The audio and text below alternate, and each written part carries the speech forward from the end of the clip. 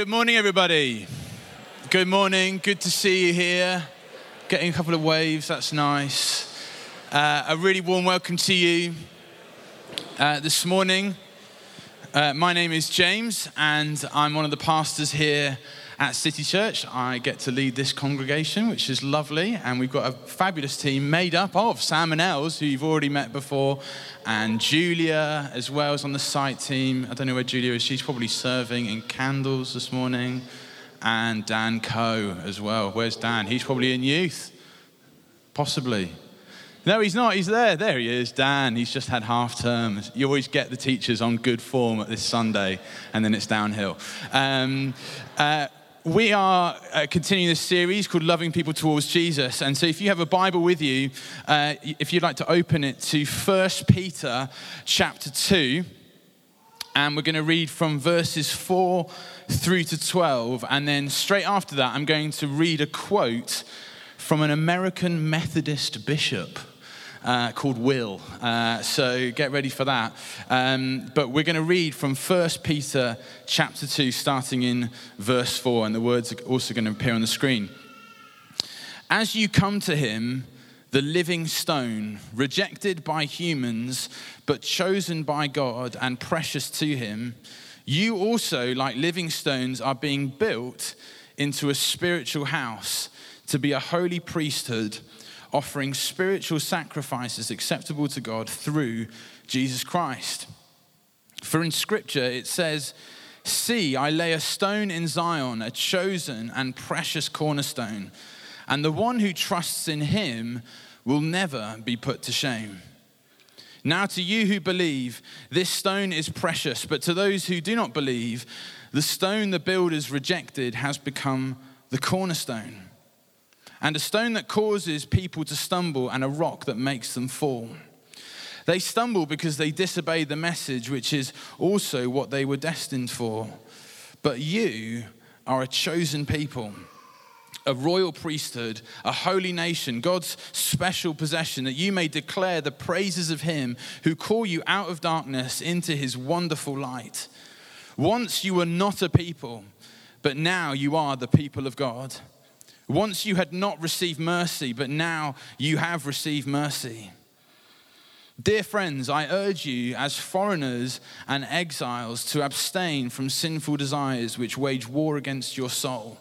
Live such good lives among the pagans that though they accuse you of doing wrong, they may see your good deeds and glorify God on the day he visits us.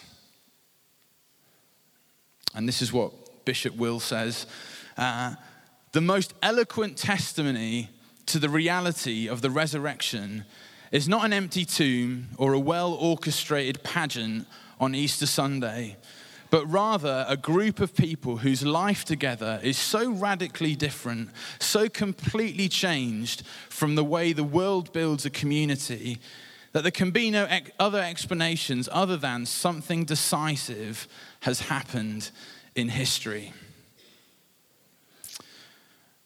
Over the last month or so, we've been going through this book called Loving People Towards Jesus, and Dub Everett, who wrote the book, is actually coming to speak here at City Church on Sunday the 3rd of March, so that's 2 Sundays' time. So you'll get to hear him, and as Sam said, we're going to follow it with lunch afterwards. And the aim of the series really has been to equip each one of us to share our faith with others in a normal, relaxed, conversational way, to see the opportunities that God has given us to build friendships with those around us, and pray that doors would be open for us to share our lives and to share the gospel of Jesus with them. And so this morning we're going to look at another aspect of what this looks like. And so this message, I guess, is called Loving People into Community. And for me, this is one of the most exciting parts of following Jesus, because as we do it, as we live for Jesus, we get to do it alongside one another. We get to see how God uses the church community to draw people to himself. And it's the community of the church that played a significant role in me coming to faith. I grew up in a Christian family. both my parents followers of Jesus. We went to church growing up. And looking back now, I realized that I had taken the church community for granted. And so it wasn't until I left home, I took a year out, and it was at that point that, I'd not done particularly well in life up to that point, really. So I'd flunked my A-levels. I was disconnected from God. I think I was a pretty difficult teenager to parent for my parents. Things hadn't really gone according to plan. Got involved in things that certainly didn't help me, and it was an invite from someone. I'd left home, spent some time in New Zealand. I think my parents had sent me away to the other side of the world to spend some time with some good Christian friends that they knew. And I didn't really want anything to do with church, faith, just wasn't really interested at that point. And I started working in a local primary school, doing a bit of sports coaching, and someone that I worked with was a Christian and invited me to play some tag rugby. And so I thought, yeah, why not? I'll give it a shot. Let's do this. So every week I would turn up, play a bit of tag rugby with a group of lads, and some of them went to a local church. And after playing, we'd have a drink, and they would just start talking about life and the things of life and concerns that they have and battles that they were facing. And there was a level of honesty and reality that they were talking with that I just never really experienced before. And then they began to pray for one another. And that wasn't weird to me. I'd grown up in church, but I don't think I'd really fully experienced anything like it before. And so out of that group, someone invited me along to church, a little bit like this one. And God got hold of me on that first Sunday in that church community. And I remember coming back, and although I probably looked a little bit more disheveled with an earring and longer hair, Mum and Dad both said to me, something has changed in you. And it wasn't just the appearance. There was something that was different. And it's because God, through this community, had changed my life. The passage of scripture that we have read in 1 Peter chapter 2 tells us something about this same community that I had encountered. And as we look at it together, we'll see that the community described here is not like any other expression of community that you might find in the world. Peter, who wrote this letter, is writing to a group of churches, a group of believers who in modern day Turkey, and encouraging them to continue to live for Jesus in a world that is hostile to them, hostile to the gospel of Jesus, and in a world where they are experiencing persecution and opposition for their faith. And Peter writes to them in the passage that we've read to share with them his primary concern, which is this, that these believers would know who they are, and that out of their true identity that they have been given in Jesus, that they would live that out in their day-to-day lives. It'd be helpful to have the passage out in front of you. If you look at the words and expressions that Peter uses to describe the followers of Jesus, in verse 5, he says, "You are like living stones." So he describes Jesus as the living stone, and then he says, "You are like living stones and are being built into a spiritual house, a holy priesthood." In verse 9, he says that they are a chosen people, a royal priesthood, a holy nation, God's special possession. And in verse 10, Peter writes, "Once you were not a people, but now you are the people of God."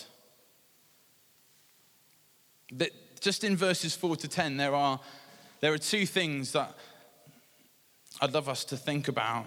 And the first is this, is that Christianity is communal. Christianity is communal.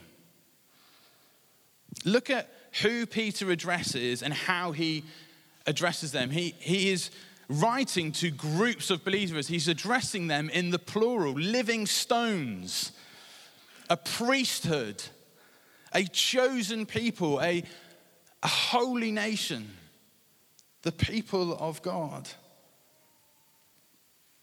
Peter is describing the church here, the community of God's people. And before we get into specifics about what Peter is saying and the imagery that he is using, what is striking is that to be a follower of Jesus is to be wrapped up into the people of God, the church. In fact, it's one of the key messages of the Bible that the pattern of salvation in the scriptures is something that happens in the context of community. That's the pattern. If you look at a story of salvation, of someone getting saved, it always happens either as a result of community or they get saved into a community. And it's not just in the New Testament. If you look at the people of God, the Israelites, think about the Exodus story. Moses leads the people of God out of slavery and into a promised land. That is salvation. It happens within a people group.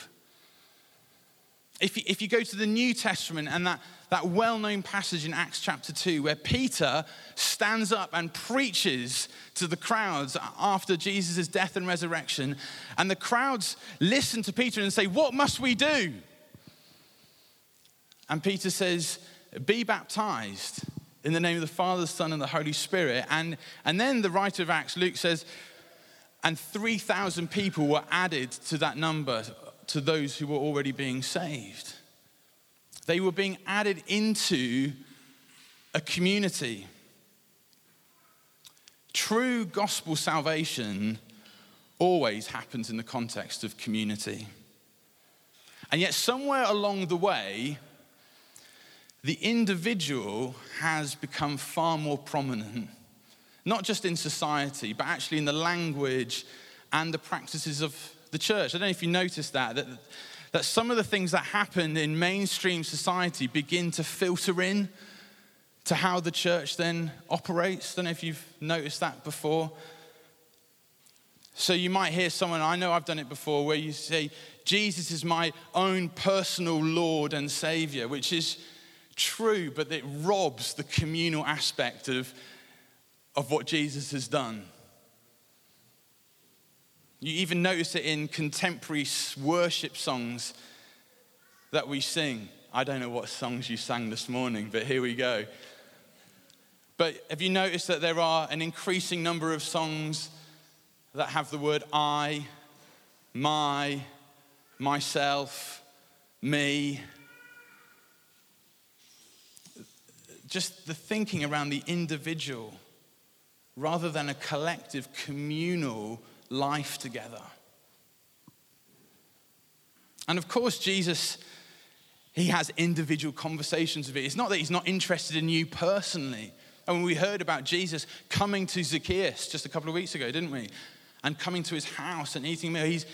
He's deeply committed to you. But don't let that outstrip God's heart for a community, for a people that he would call his own. Once you were not a people, and now you are the people of God. You don't just belong to God, but you actually therefore belong to one another in a strange sense. You've been called together, united together. Salvation isn't just being rescued from your sin, but you are rescued into something. You are rescued into his church, into his community. You are rescued into the people of God. That is the pattern. And because that is the pattern, it tells us something about what mission should look like in the context of the church. That mission, the pattern of mission, is always to be done communally. If salvation happens in the context of community, then surely mission happens collectively. And so when we think about loving people towards Jesus, it's not that at the end of a message or end of a Sunday or a connect group, you just think, right, what do I have to do now? It's what do we do? What are we going to do? How are we going to reach a city? How are we going to share the life and health that we have found in Jesus together? How are we going to share that to those who don't have that and experience that for themselves? The Christian life is not done in isolation, it's done in community. And when you were saved and brought into relationship with Jesus, you actually brought into relationship with a communal God. Like right from the outset, you were drawn into community, the Trinity, Father, Son, Holy Spirit. Community is right at the center of who God is. So it's madness to think that salvation is anything other than a communal experience. And Peter wants us to know that. That's why he's using these phrases. But the other thing that he wants us to know, look at the language that he uses in these verses, because he's using some imagery that would have been really familiar to those people he was writing to, but perhaps not so much for us. He describes, let me remind you, living stones, priesthood, chosen people, holy nation, the people of God. Peter is using what is known as temple language to describe the temple of God. The temple in the Old Testament was where God's presence was on the earth, and the Israelites, God's chosen people, would travel to Jerusalem to offer sacrifices to God to atone for their sins. They would do it through a priest who would conduct the sacrifices on behalf of the people before God. And the worship of the temple involved religious rituals. It involved men from the precise tribe to conduct these rituals. It involved specific equipment being used at certain times. There were criteria for who had access to particular parts of the temple. And with all that imagery in mind about the temple and the priests, Peter is reminding these believers that they no longer have to come to a building of stone and offer animal sacrifices, but they come through Jesus Christ. And that God's presence is no longer confined to four walls, but has now made his presence in the hearts of those who've put their faith in him. You can be anywhere in the world and you have access to the Father in heaven. You are like living stones, not isolated, sterile, static people, but God's life has been breathed into you. And notice what it says. It says, we've come to a living stone, Jesus, who has now been made the cornerstone, and we are being built together as a spiritual house. So yeah, we meet in an old Anglican building, but there isn't really nothing if you've been here for any length of time, you know there's nothing special about this building. People come and think, wow, this is amazing. You don't know the half of it. We come because God is building people together to be the dwelling place of his presence here on earth.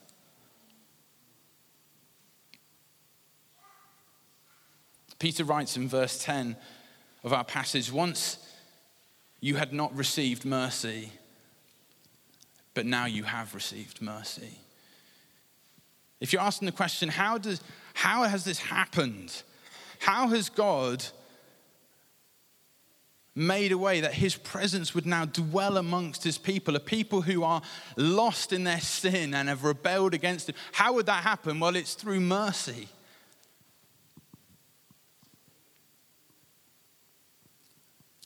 It's through Jesus' death on the cross for your sin and for my sin.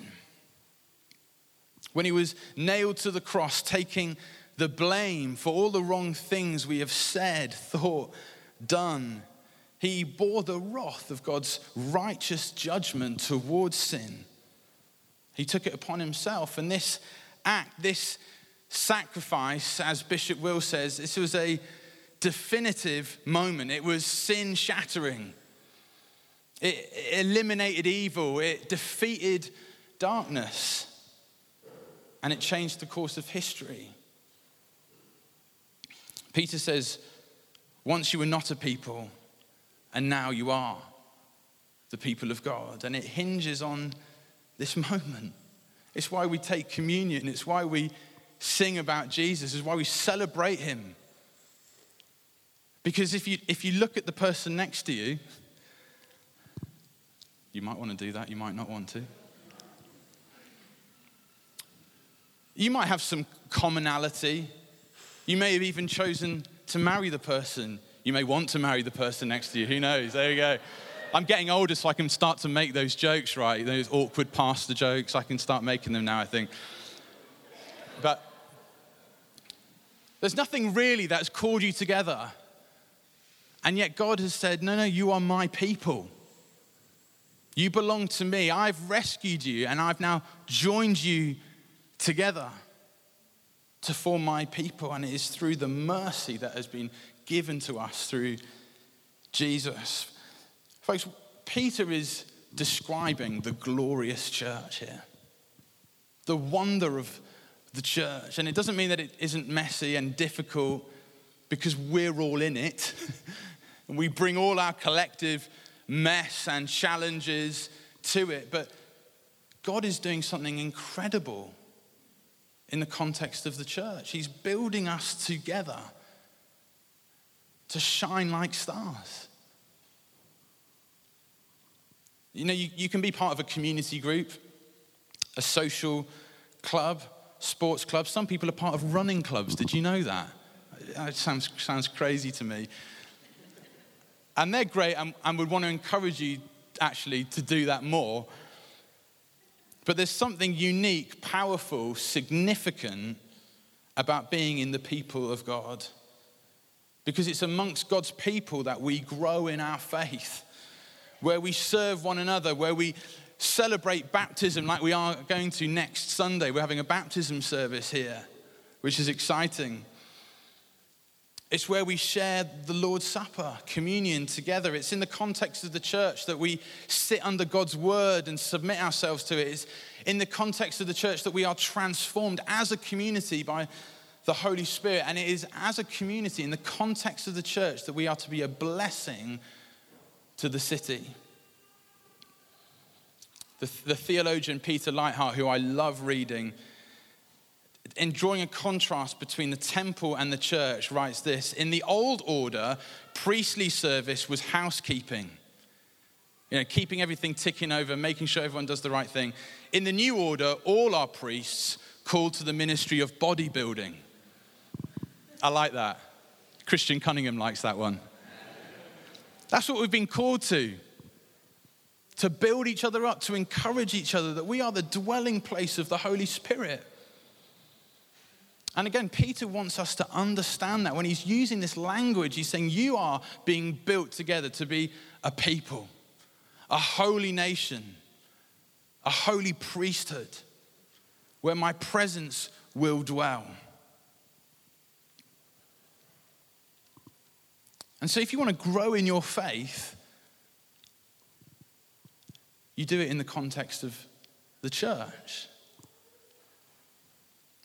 Let me flip it another way. It means that those who aren't engaged in the communal life of the church, whether it's Sundays or groups or hanging out with people in the church or having someone to pray with, prayer meetings, serving, whatever it is, if church looks more like a loose association, then you're missing out on so much. You're missing out on what it means to follow Jesus, missing out on what it means to be built together into this spiritual house. You're missing out on being on mission together and the joy that it is of what it means to be called by God to be a blessing to the city. Christianity is communal, and the church is the context where we grow in our faith. And then in verses 11 and 12, Peter changes tact. If you just look at it with me. Because he says, in light of all that you are in Christ Jesus, in light of what you've been called to, in light of the identity that you have, what he says this: I urge you as foreigners and exiles to abstain from sinful desires which wage war against your soul. He's saying, live differently. Be aware of your own desires and abstain from them. But then he says, live such good lives in verse 12. Live such good lives among the pagans that though they accuse you of doing wrong, they may see your good deeds and glorify God on the day he visits us. Peter turns his attention to those who are not counted as the people of God in verse 12. And he says, live such good lives among that they may see your good deeds, that they may see your lives, and one day that they would glorify God themselves. That is a fascinating verse, isn't it? Verse 12. It's such an interesting thing for Peter to say, because he's saying live in such a way, not necessarily speak, although that it's involved in that, but live in such a way that people who don't know Jesus would see your lives and one day would glorify God themselves. I wonder what comes to mind when you hear those words, live such good lives. Because you could isolate those words and just think that living such good lives is really just about trying hard to do the right thing. I must live such a good life and tick all the boxes. But Peter goes way further than that.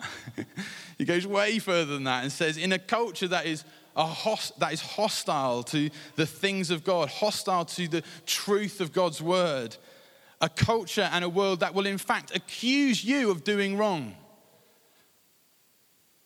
Whether that's how we conduct ourselves in relationships, how we use our money, what our position is on gender, sexuality, marriage, what we teach our children about social media, how we live our lives, live such good lives in that way that though the world would say, you're mad for thinking that, you're mad if you believe that, you're wrong. Peter says, no, live in such a way that people would see your lives, and even though they accuse you of wrong, one day they will glorify God themselves. Peter is describing what it means to live a distinct life. We've been called to live differently than those around us.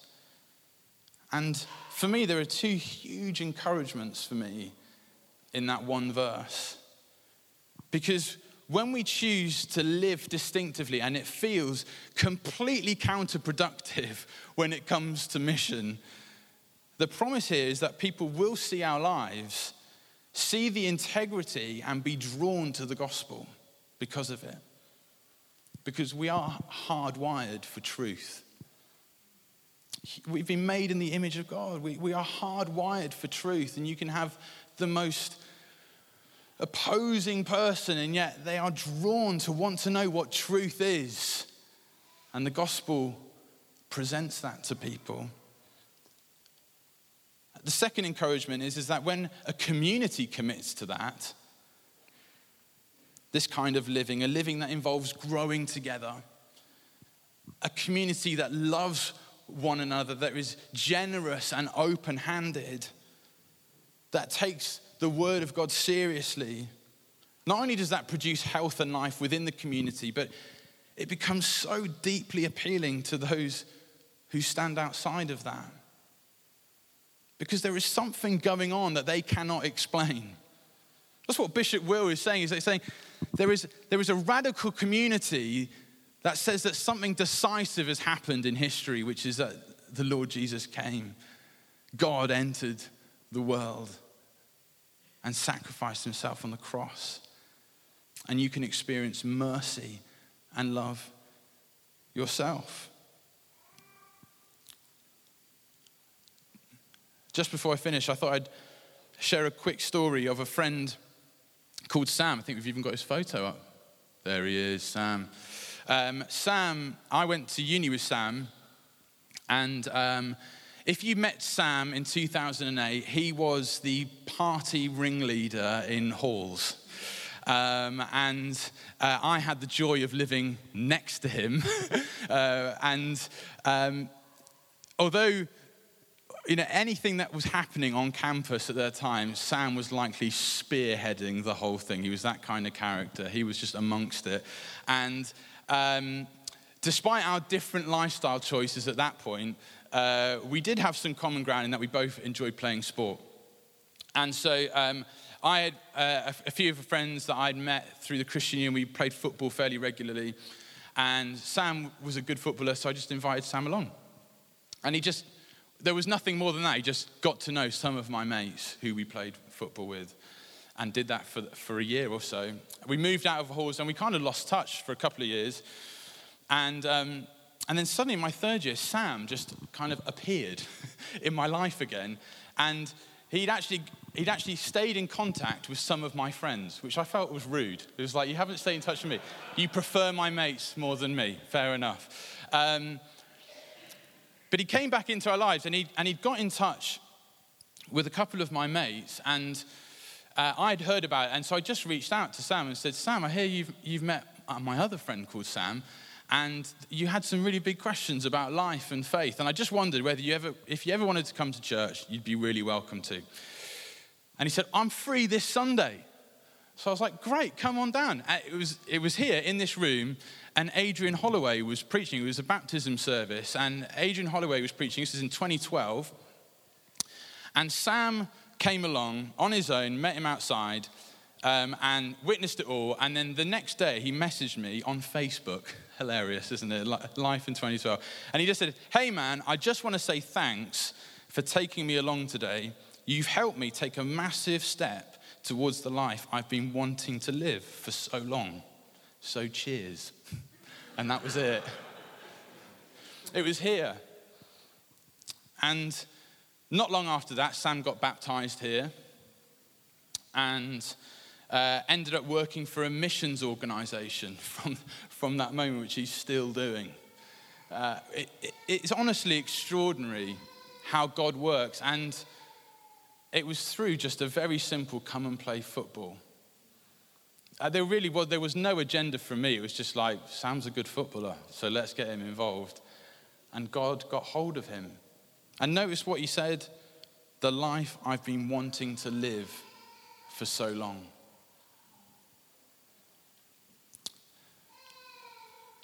This morning I want to leave you with two questions.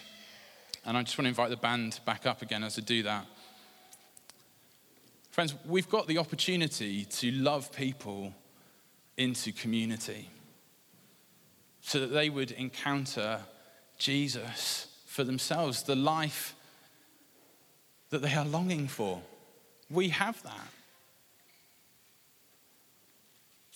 And so this morning I want to leave you with two questions. The first is this, really based off those verses 4 to 10 about what it means to be the church, the people of God. The first question is, in what ways can you live out more fully the communal aspect of being part of God's people? What needs to change in your thinking and in your life so that you would reflect better what it means to be the people of God? You might just want to think about that today. What would it look like in your life to give yourself to one another, to build each other up, to become the spiritual house that God is building?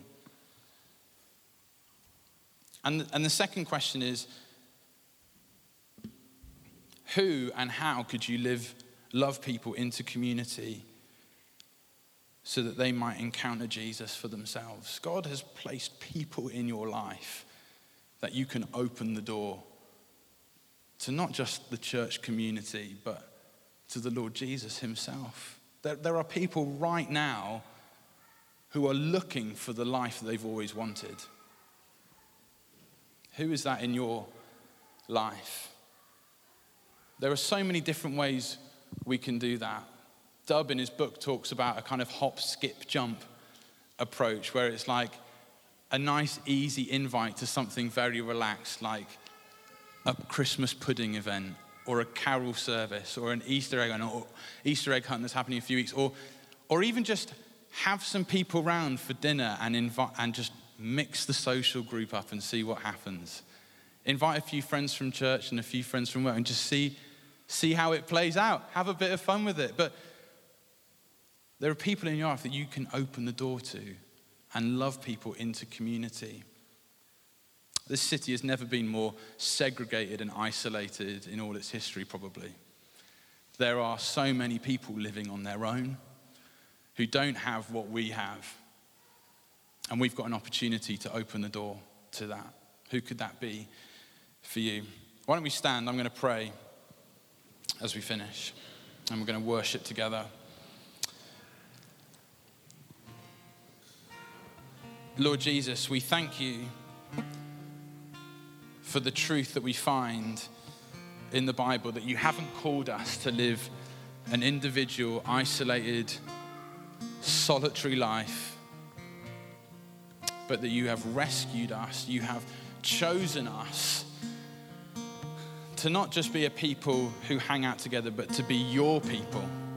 What a glorious truth that is, that we belong to the God of heaven and earth. That the God of the universe would speak over us as a people and say, you are mine. And nothing can take that away.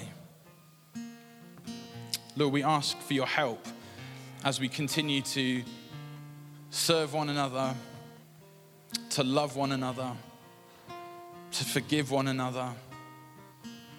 Lord, I pray for the health and life of this local church, that we would continually be being built into a spiritual house where your presence is, where people experience freedom, where people hear truth, where people are healed and restored, where people are given second, third, fourth, fifth chances in life. And Lord, we pray that the attractiveness of your church would be on full display, not because there's anything good in us, but because we have experienced mercy from you. Lord, we desperately want to see a city changed, a city that knows and loves you. And we ask, Lord, would you use us? In Jesus' name, amen.